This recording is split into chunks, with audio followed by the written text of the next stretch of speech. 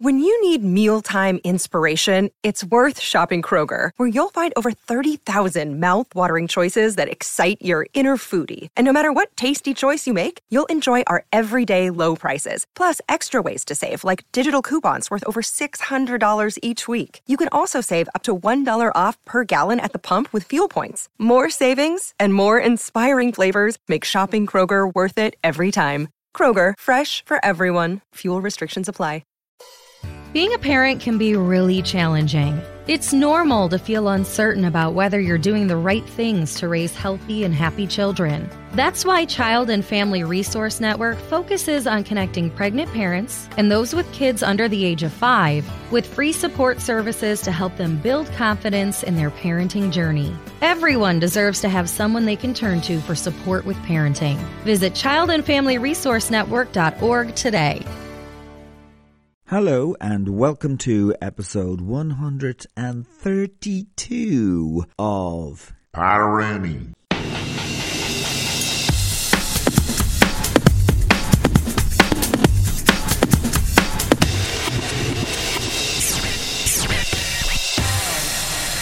And on this episode I'll be talking to Charlotte Matabaro.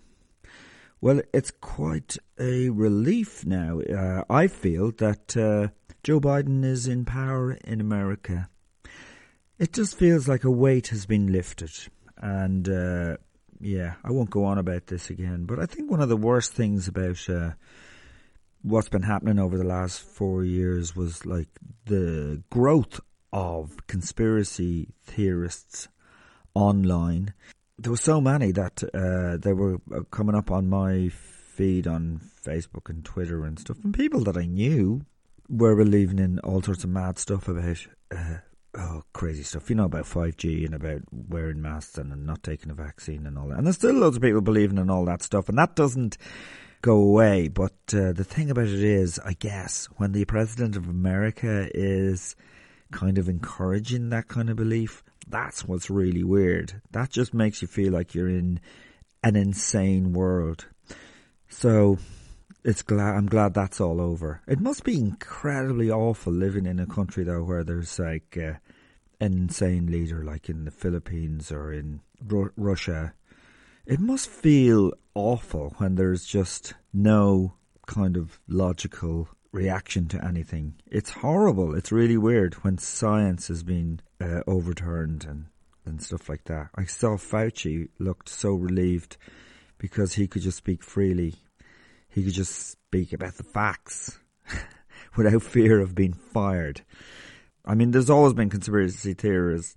I used to go down to Grogan's pub all the time in Dublin when I was in my early 20s, and you'd always hear people talking about mad shit about Jimi Hendrix and he's not dead or all this kind of stuff and mad theories. But you'd go along with it because it was a bit of crack to talk shite over a few pints. And even like the guy with the horns and the fur who was in Capitol Hill, when he was interviewed, I thought he was quite funny. I mean, just insane, but he's still the type of guy I would have, if I'd met him and he started talking that crap, I would have thought it was very entertaining to listen to that mad shit. Or he was talking about, oh yeah, there's loads of caves in the Alps. It's like a Swiss cheese, he was saying, because all the people who are controlling the world have their bunkers in there and all this mad crack. I mean, that's kind of funny if you're talking to someone in the pub. It's just that so many people started believing in this stuff. It got a bit annoying it's not fun going online. Do you remember when you used to go online and watch silly videos and have the crack? Instead of people shouting and giving out about stuff, giving out about having to wear a mask because it's their human right not to wear one, and Janie, and saying, no, there's no COVID, it's a hoax, I'm telling you. Oh, God. I've blocked loads of people from my Facebook. I mean, there are terrible things in the world, like, there are like apparently the 26 richest billionaires own more than the poorest 50% of people in the world. And that's terrible. But I'm sure those billionaires aren't actually lizards, or, they don't have underground bunkers. Well, maybe they do have a bunker in case there's a nuclear war, but I'm sure they're not all communicating through tunnels in the Alps. But I can understand too also why you'd want to get... Everyone's a conspiracy theorist, in a way. You can be your own detective online, finding out stuff and going, oh, this is mad. I'm finding out what's really happening behind all the fake stuff on the media, and you're kind of like a heroic detective. Like there's loads of films like that where somebody really knows what's going on. Oh, I can just imagine all that fervour and staying up till 4 a.m. just finding out loads of mad, brilliant information about how the world really is. Yeah, and it must be great crack doing that. It's just when it got a bit quite right-wing and fascisty. So the people, for some reason, who were anti-mask and believed in QAnon and all that, it was all very fascist. So that's not good. And when the President of America agrees with all this mad shit, that's nuts. I know that I kind of do have that little voice as well sometimes. If you're angry about stuff, you always think that everyone's against you or there's people plotting against you. My weakness would be, if I've done loads of auditions and I didn't get any, I go, there must be someone spreading a rumour about me. There must be somebody, there must be some, ridiculous reason why I'm not getting auditions. Like as if all of the TV stations are plotting against me. It's a little voice in my head. Everybody's got that. I just think it's people who are angry, yeah, and they want some reason to blame that their lives aren't going that well. And that's fine, except when the President of America is also kind of encouraging that kind of stuff, as I said already, yeah, but... So, yeah, we're going to have a Charlotte coming on in a second. Before that, I just want to say that you can go on to Headstuff and pay through Patreon, and you'll get extra stuff that all the podcasts on Headstuff have put up on the website that you can only get to by paying the €5 is all it is. A month. I have a video of a live gig I did in the Helix last year, exactly 1 year ago. 5-camera professional shoot, looked great, and it's there if you pay through Patreon. You can watch that for free, and also I'll be putting up sketches and stuff like that. I've actually I'm on at the moment editing a second episode of a online sketch audio show called DICTV. You can get that on Spotify or wherever you listen to podcasts. It's DICTV. If you try to remember it by saying Dick TV, yeah.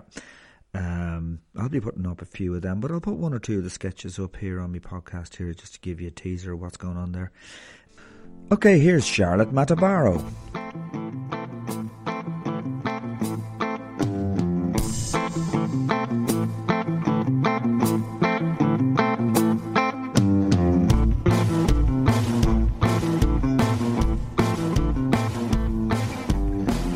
Much about you, Charlotte.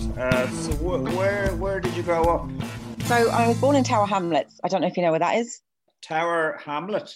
Yeah, Tower Hamlets. It's in East London, so it would be very close to the Docklands and Canary Wharf area.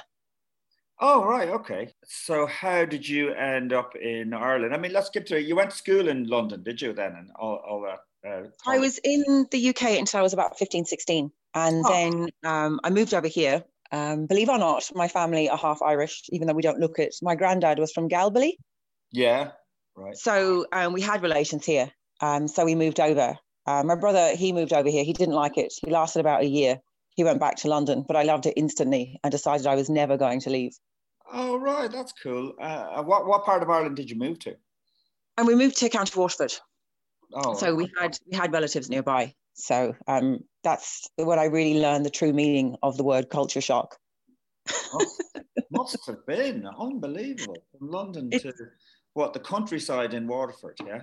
I think it's easier to go from the countryside to London than it is the other way around. Yeah, like, so you were going to school. You started going to school in Waterford, and what was that like? It wasn't the school really that was the culture shock. It was everything else, because I think teens are teens worldwide, aren't they? They talk about the same things. They kind of do the same things. That was almost nearly consistent, but it was absolutely everything else. Basic things like houses.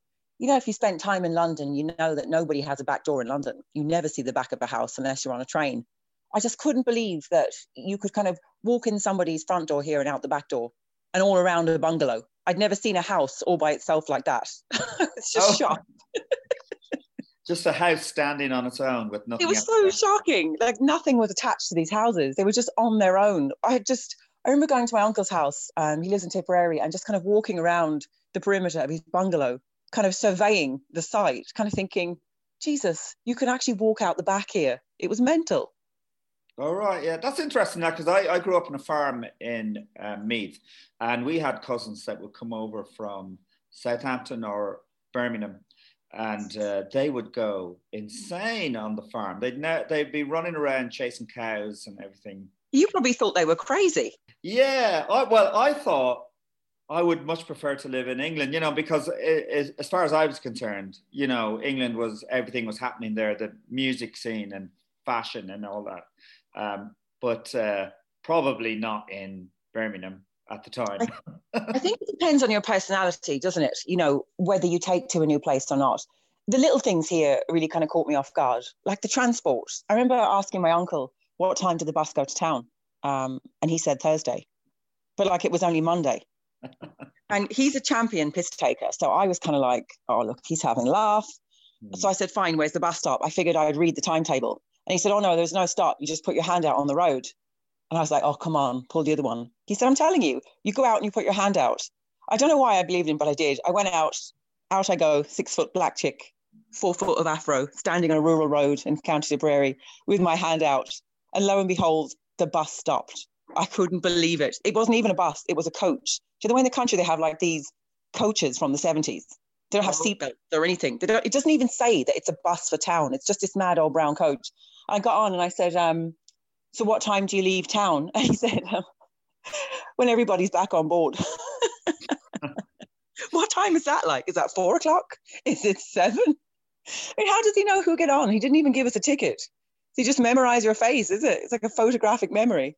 Little things like that just amuse me, So you loved all that. And I guess some people, perhaps your brother, just didn't go with that at all. He absolutely hated it, but we're very different, my brother and I. He's a very private person. The way Irish people are just like cripplingly nosy. They will stop you on the street and ask for your PPS number, your inside leg measurement, the name of your firstborn child. He just couldn't understand the interest that people took. I did, because we were an oddity. If you go back to kind of 95, there really weren't mixed race or black people here. You might encounter maybe some Indians or something in a local hospital. Yeah. Or you might see some maybe Asian people, but that was kind of it. Like, this was before we had kind of large communities of mixed race, black people, Eastern European people here. So you're going right the way back to the 90s. So we were oddities. And I mean, we were both designed to stick out. We're just so tall, both of us. Like, we're the most conspicuous people. So people took an interest, but it wasn't in a negative way. People just wanted to find out, the way Irish people do, who you are and what you're about. And I don't mind.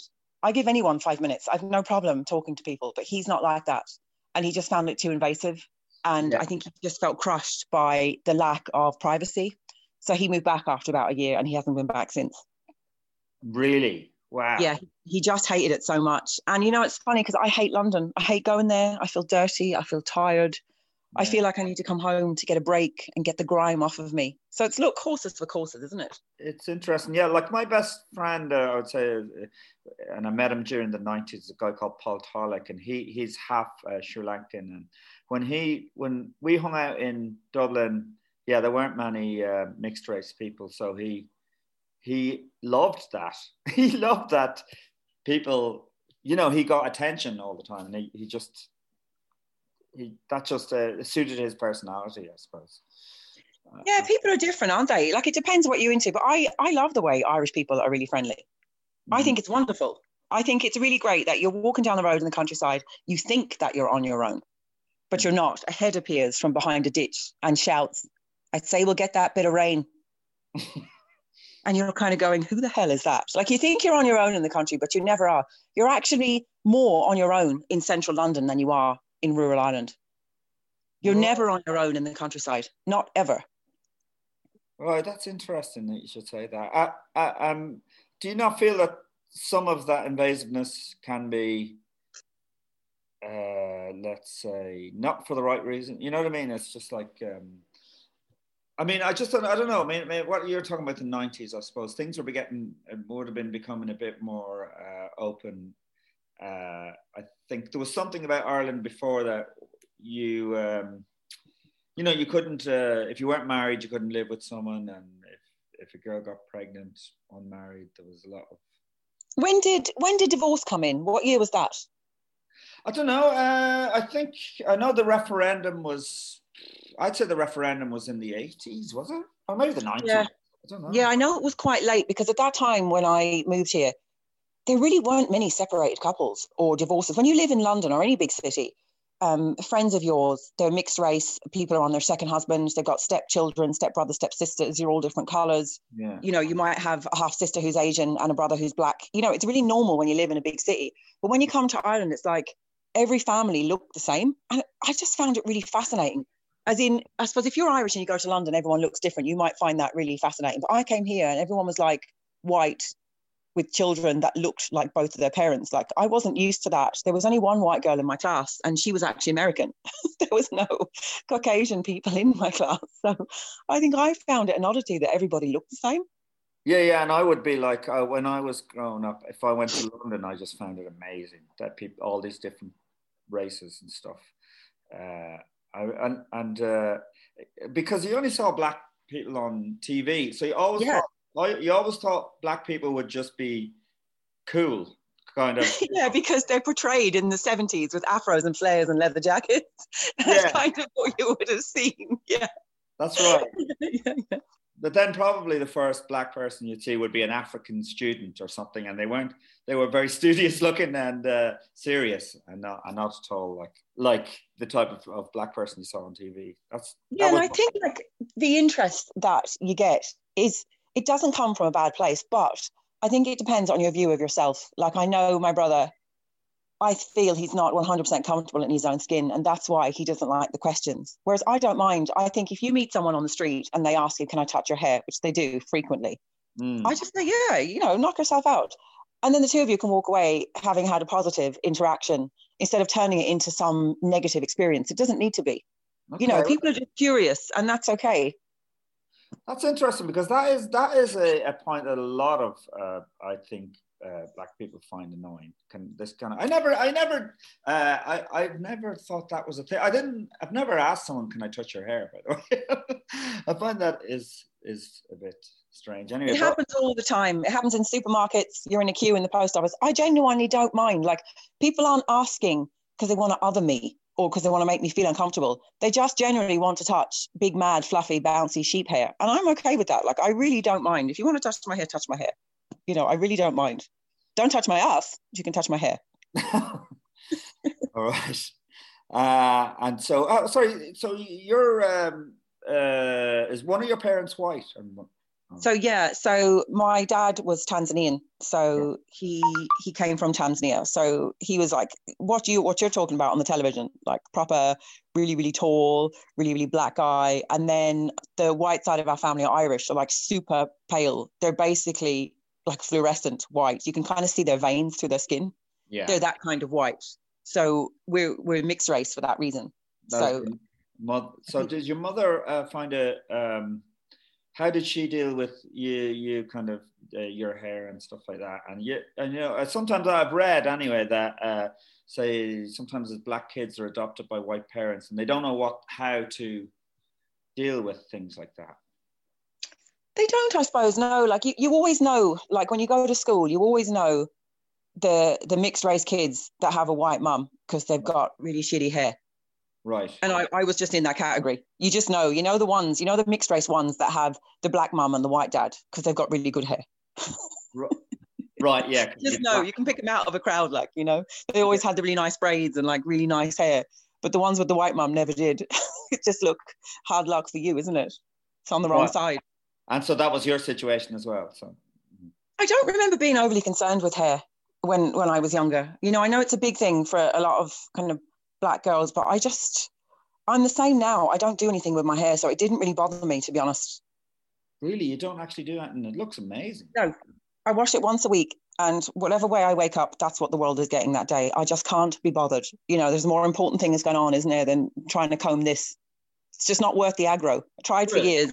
But it always looks amazing. Well, you know, I only know from Instagram. I don't know you, but anyway. Well, you don't see the days when it's the size of a sheep. I don't put those pictures up. I only put up the nice ones where it's looking half decent. All right. Okay. Yeah. So anyway, so did you go to, you grew up in Waterford all the time, did you? And then did you go to college then? Stuff like that? I went to college and I studied horticultural science. I actually wanted to study entomology, which is the study of insects, but you couldn't do it here at the time. Mm-hmm. You had to go to London and I didn't want to move. So I decided to study horticultural science. I never actually wanted to work in it though. I wanted to kind of study something that I was interested in and see where it took me, if you know what I mean. So I did that. I studied horticulture and then I started working. I worked for Glanbia for a long time and I liked it and all the rest of it, but it's not what I wanted to do for a job. It was more of an interest. And I found working in it kind of ruined the hobby for me. Right. You know, it's like if you do anything you love as a job, you don't really love it so much on the weekends, do you? Because it feels like work. You know, it can absolutely. I can even say from when I started doing comedy, I was just doing it for a laugh with my friend Paul, actually, and then when you start getting paid, you've got to be. Yeah, it does sometimes takes a bit of the joy out of it, you know. Yeah, so I got out of that. I moved from retail sales into retail management. I don't know if you ever worked in retail management, but you have these really like aggressive targets, but you don't get a bonus or anything for it. You just get a pat on the back and you can't put that in the bank. So I said, right, I'm out here. So then I moved into business development, kind of consultancy recruitment, where it was kind of more incentivized, we'll say bonus kind of driven. And I really liked that. I made a lot of money, but it was very micromanagey and it wasn't a great fit for me long term. Yes, the money was great because I wanted to buy a house. So once I did that, I didn't need to do that anymore. I was kind of free to kind of look for something that was a little bit more suitable. Right, yeah. So you've moved, is that when you started your own? Yeah, started my own business then with a friend of mine. I don't know what we were thinking. I think had I have known what I know now back then, I don't know would I have done it. But I think a lot of entrepreneurs say the same thing. You know, you have an idea and you just think, oh yeah, it was probably similar to yourself. You write something or you record something and you think this is going to be easy. It's going to be an easy sell, and it just isn't, you know. Yeah. I mean, I suppose the thing about being self-employed is there is no security really. And sometimes you go, oh, it would be great if I just knew I was getting my wages every week. Yeah. But then you wouldn't have. You can't have it all, can you? I mean, you can't have your wages every week and then be free to be creative and make your own decisions. You've got to pick. And it's what is driving the need more, you know, your need for flexibility and freedom and to express yourself, or your need to pay your ESB bill. I think sometimes you come to that crossroads, don't you, where you've got to decide what's more important for you. Yeah, absolutely. I mean, you obviously think it'd be great to have that security when the money isn't coming in, but then when it is coming in, you go, oh, it's fantastic to have your own freedom and control over your own thing. But I just remember sitting at my desk when I was working in recruitment all those years and spending much of my time kind of coasting really to my 10:30 break, and then getting back and kind of counting down the hours to lunch break, where you can be free for a bit, go outside, listen to the birds, feel the sun on your face. Then you go back in at 2 and it's, oh my God, I'm here until 5. You're coasting, trying to pass the time, and it just feels like your brain is melting and running out of your ears. And I just couldn't take it anymore. I just had to get out of it. Just kind of thought to myself, someone here has sold me a lie. You know, go to school, get your education, go to college, get more education, go and work for, you know, a multinational company, get a job with a desk and a title. And then you get all those things and you're kind of sitting there at 11 a.m. going, this can't be all there is. Yeah. There's got to be more. Show me where it is. But there isn't. That's all there is. Yeah. No, right. And then, so what was your first business then? So do you mean what made me kind of do it, is it? Well, look, I mean, you're doing now, it's men's grooming or whatever. Yeah, no, it's fine. Yeah, it's makeup for men. We make makeup for men, yeah. But is that the first thing you did then? That's what you wanted to do from the beginning? I actually never even thought about doing it. My boyfriend has always said to me, you need to work for yourself, because whenever I worked in kind of target-driven roles, I always smashed my targets out of the park. I did consistently, like every quarter, I always met my KPIs. He said, you need to work for yourself, but I didn't have anything I was particularly passionate about. I didn't care enough about anything to go and start a business in it, you know? And then I met a friend of mine, Mark, when we worked in recruitment together, and he always looked really good, like suspiciously good. I remember chatting to him one day, and he was telling me that he used to have really bad acne and rosacea. I don't know if you ever had acne as a teenager, but it can ruin your life. Yeah, I didn't have it that bad, no. But maybe you knew people that had it, and you might have seen, you know, their faces and what they went through. Like it can be like you can get cysts under the skin, like these really aggressive, kind of really big red cysts, and it's just so embarrassing. And his sister said to him one day, put a bit of that concealer on it. And it kind of covered it instantly. And this was when he was about 16. And he told me that he was gutted that there wasn't something like that for men in a chemist, even when we were talking back in 2017. Right. And I don't know, it was like, you know, that light bulb moment that you often hear people describe, that cliche. We were in a car coming back from a garden centre, and he said it to me. And I was just kind of thinking, like, why isn't there this thing? And he said, if I could pick my dream job, that would be it. I'd have a range of cosmetics for men. And I don't know why I said we could do it or why I thought we could do it. But in that car on the way home, we made a decision. We were starting a business and we were doing it. We knew nothing about cosmetics. We knew nothing about consumer product industry. We knew nothing about running a business. We literally came back to my house with an A4 pad and a pen, and we sat down and we put together the foundations of a business plan. We've been doing that every day since. Right, okay. It's weird, isn't it, how these things happen? I mean, neither one of us had planned this or even had a conversation. I didn't even really know him that well. I probably only knew him about 5 months before we went to that garden centre. Right. Yet we decided to start a business together, which is mental, really, because you wouldn't marry someone that you've only known for 5 months. But essentially, that's what I did with Mark. We essentially got married to that business after only 5 months of knowing each other, which was just nuts when you think about it. Right, yeah. And what's it like then? What are Irish men like with regard to grooming? Are we a bit wary of it? We're about 15 years behind mainland Europe in terms of routines. Like, I don't know, have you ever spent any time in Scandinavia? Only a few weeks, yeah. Have you noticed how ridiculously well-groomed the men are over there? I suppose so, yeah. Like, particularly places like Norway, it's like, they're like a nation of models. They're just so well put together. Even if you spend any time in London, even on the tube, and you look around at the clothes that the men are wearing, or Italy or Slovenia, countries like that, men are just so well put together. We're quite behind that way. You see it more in Dublin. You see those Louis Copeland lads walking around, and they're tailored within an inch of their life. But it hasn't really spread to the Limericks and the Waterfords and the Corks yet. It's on the way, it's coming, but we're not quite there yet. So yes, while we've had sales in Ireland, we never really decided to make Ireland our kind of central focal point for the business. Oh, really? Is it not? No. Well, I suppose we know that our key demographic isn't really here. You know, so we've teamed up with a company called Shannon Retail Innovation. They're a travel retail company. So Joe has come on board as a partner to Mohican. So he's helping us access travel retail, which is wonderful. So airports is where we always wanted to be. That's where you see those guys, isn't it? Those kind of international guys who are traveling, walking around, looking sharp. They've got huge disposable income. You see them in the Tom Ford concession, spending 350 quid on a bottle of aftershave. Right. Okay. So that's where you sell. So you sell in airports and online, I suppose. So we sell online, and we've just launched in retail in the UK with a retail chain called 1517. Joe has been instrumental in actually getting that over the line for us. So they're selling our stuff in 2 stores at the moment, and they're moving our stuff into another 4 stores from February. So we'll have 6 stores in bricks and mortar retail in the UK, which we couldn't have done without Shannon Retail Innovation. Joe's been great. Like, he's held our hand the whole way through. We didn't know anything about travel retail or even really regular retail. We only really knew about online sales. So it's great to have him on board. Oh, I see. Okay. And where do you get your product from then? So we've 2 manufacturers, and one is in Spain and one is in the States.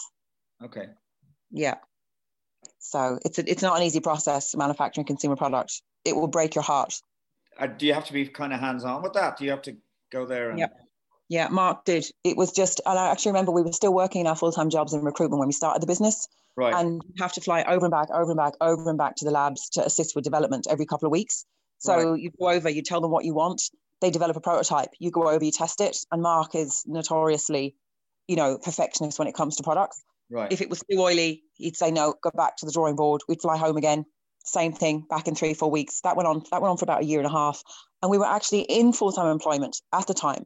So because we both worked for the same company, we both have to ring in sick on the same day because we're actually getting on a plane and flying to Spain to sample stuff in a lab. And they never copped on. Like, why are these two sort of simultaneously ill? They never even copped on. Like, we take turns ringing in sick, sitting in departures in Dublin Airport, drinking a rum and coke, laughing our heads off. Jesus, it's a wonder they never copped on to us.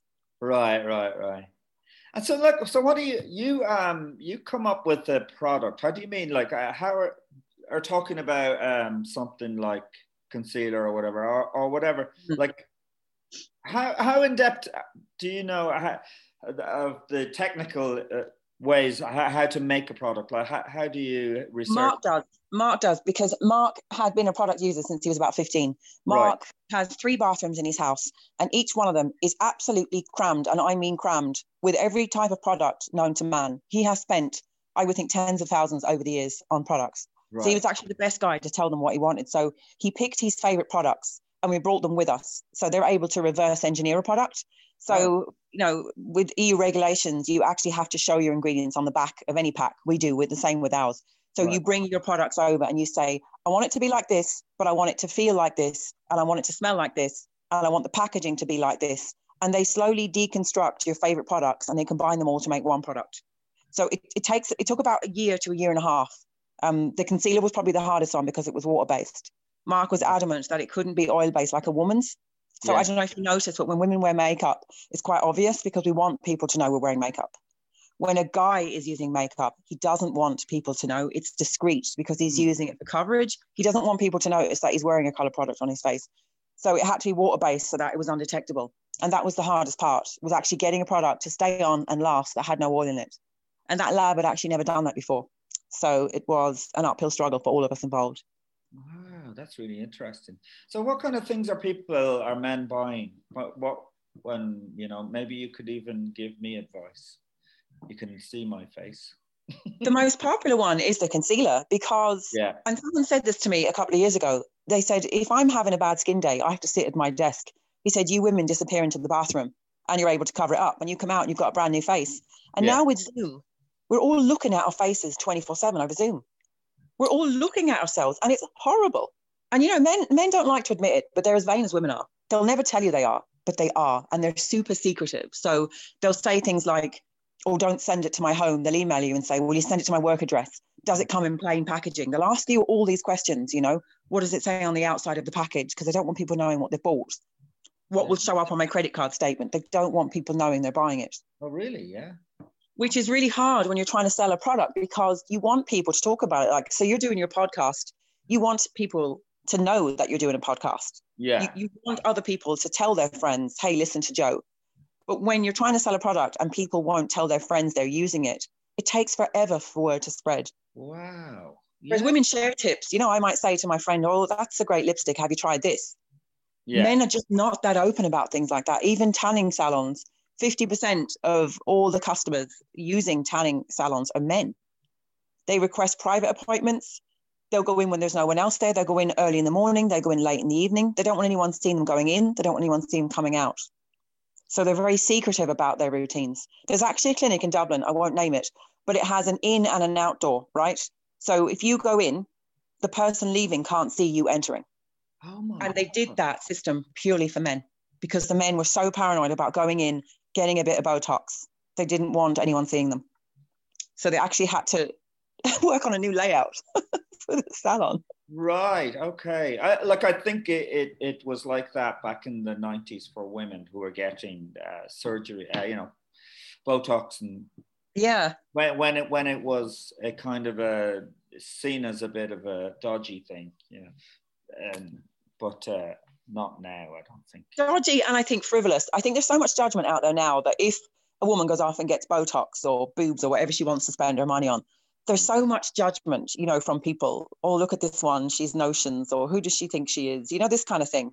Yeah. I think it's kind of more for that, like they don't want neighbours talking about them. You know, there's a lot of that in Ireland, isn't there? There's a lot of finger pointing.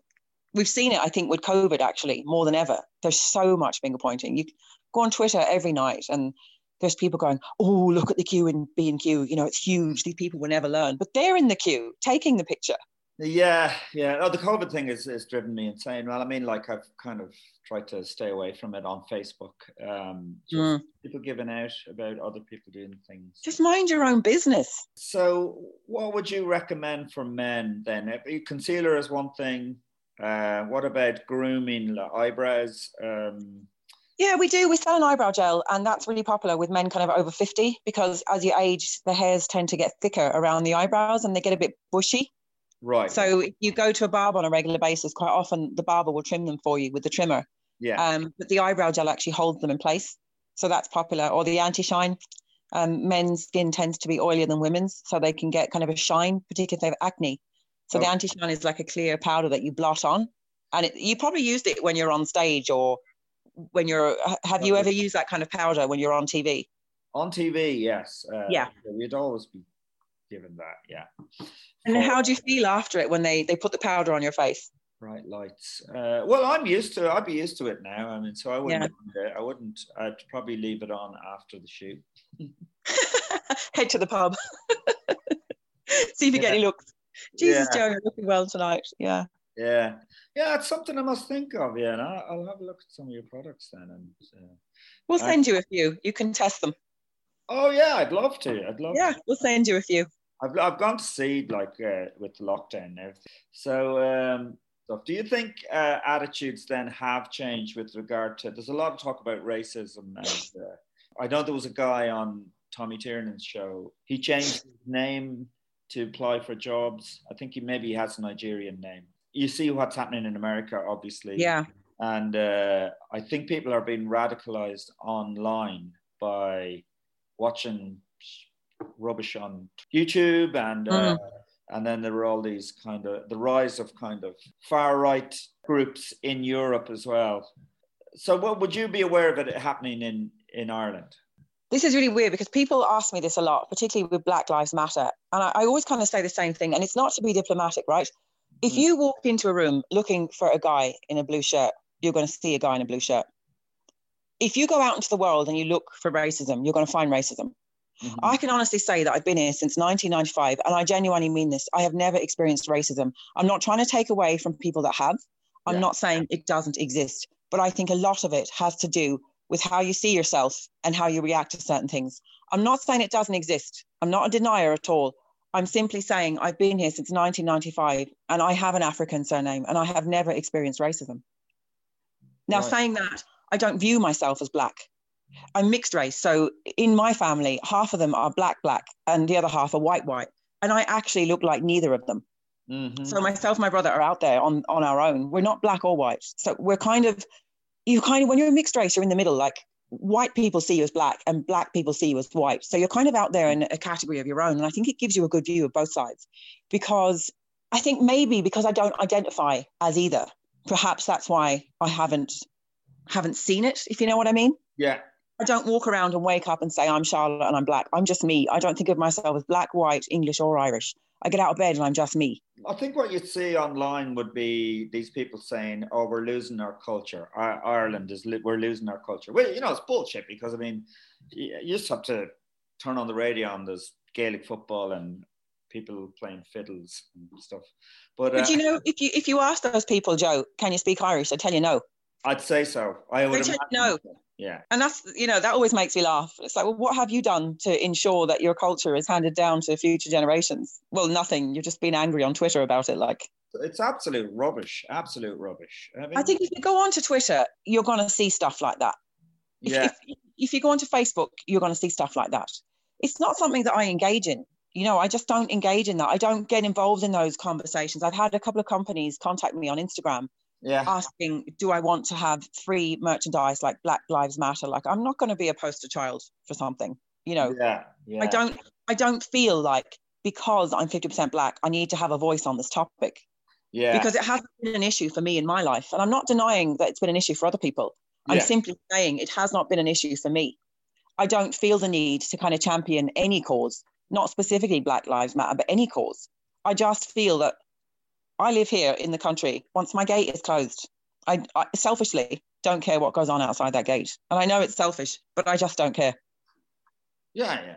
No, you're right. I mean, a lot of what happens on Twitter is absolutely ridiculous. It is. It's people just looking for a row. Like, I mean, if you engage with a troll, if you try and change a person's view, you're not going to win. If a person's up there putting out racial slurs and just stupidity, there's no point engaging with that person. Like, you're not going to change their view. All you're going to do is upset yourself. You're just better off ignoring them.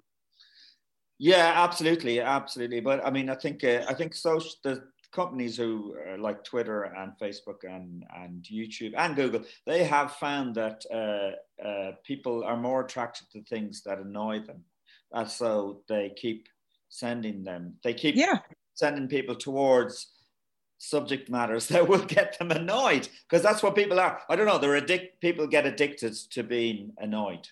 They do, and I think all they're doing is they're stressing themselves out. Like, there's a lot of hatred in the world, and you don't have to look too far to find it. But why would you look for that? And why would you invite it into your life? I would much rather look at cat videos on YouTube. Absolutely. Copy with the days when that's what YouTube was. We'd look That's what I use it for. I spend all my evenings looking at funny kitten videos. Like, I know there's a lot of hatred in the world. I don't need to be bombarded by it or constantly remind myself. I think that would make you very paranoid and neurotic. Well, it's definitely not something I'd engage in at all. But listen, so what's the name of your, just completely changed subject now.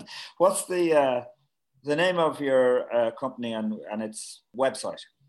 So our company is called Mohican, Mohecan, and it's mohican.ie. Right, and you can order products from there.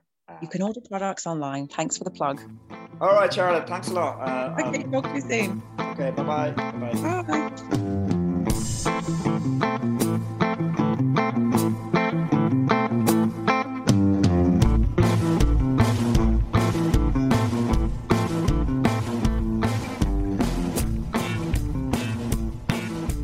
That was Charlotte Matabaro there, and so you can go on a website, it's Mohican, Mohecan, and get some products. And I am definitely going to try some, and I'd need some. The head on me, and I'll let you know how that look, and put up a photograph on my Instagram or something like that. You know what I mean? Yeah. So, all right. I'll talk to you soon, Artie. Good luck now.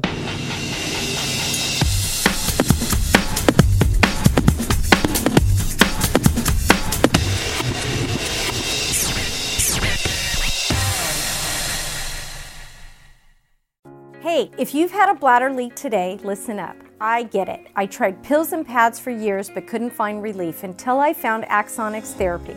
It's a tiny device that put me back in control of my bladder. Why not see if it could work for you? Visit findrealrelief.com. That's findrealrelief.com. Consult a bladder specialist to find out if Axonics is right for you. Results and experiences may vary. For more information about safety and potential risks, go to findrealrelief.com.